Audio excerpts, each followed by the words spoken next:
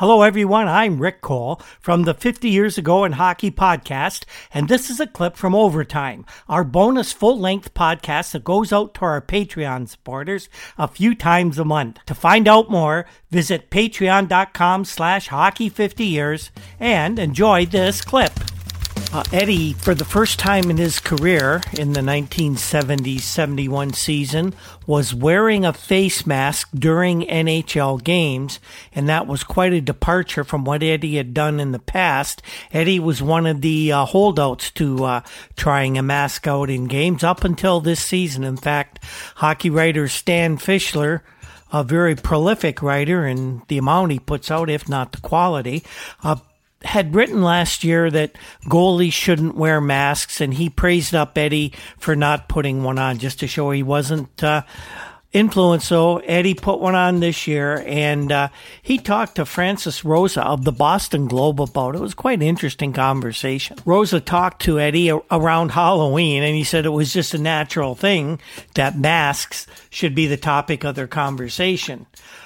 Eddie, one of the last goalies, as we mentioned, holdout, Rosa said he finally gave in and that Eddie was glad to finally be wearing a mask. They talked at Boston Garden when the Rangers were in to visit the Bruin, and there was a lot going on at this point. There was a trade talk going on with the Bruins. In fact, at Boston Garden, during the time that this was going on, it was actually being reported that the Bruins had traded Derek Sanderson to Toronto for Ron Ellis and others possibly, and that Jim McKinney might have been part of that deal.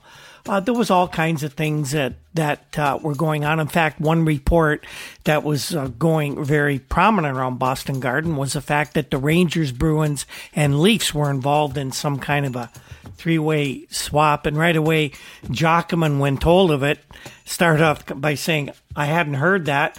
But he says, I guess all hockey dressing rooms are the same.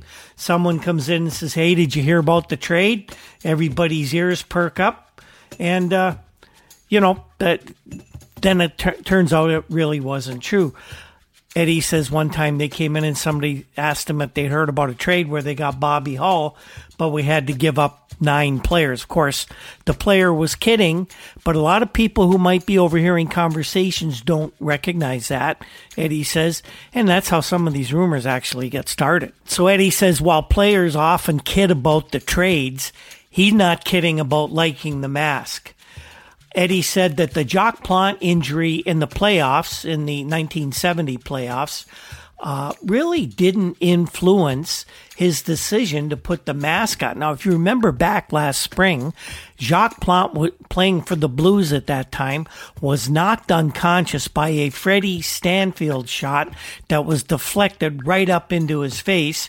It cracked the mask that he was wearing and knocked Jacques right out cold. The mask saved him from a fractured skull, and a lot of people feel that it actually saved Jacques' life. But Eddie says, no, I started wearing the mask because I now consider it just part of the goalie's equipment. Ed went on to say that nobody told him to wear a mask, not his wife, not his mom and dad, anything like that. He said, I just had to put it on, and it's already saved me at least one tooth and a whole lot of stitches. In a recent game against Detroit, it says Frank Mahovlich deflected a shot just a few feet in front of me, and that deflected shot is one of the very things that goalkeepers hated most. I was a goalkeeper when I played. Right at this time, I was wearing a mask too. In fact, at this point, I was wearing one of those new Jacques Plante creations, and I can't count the number of stitches and broken bones that saved me. Anyway, Eddie said that Frank Mahovlich deflected a shot just a few feet in front of him. Eddie was down on his knees at the time when the puck hit him on the upper lip, and the mask was there, and he didn't lose any teeth and didn't take any stitches.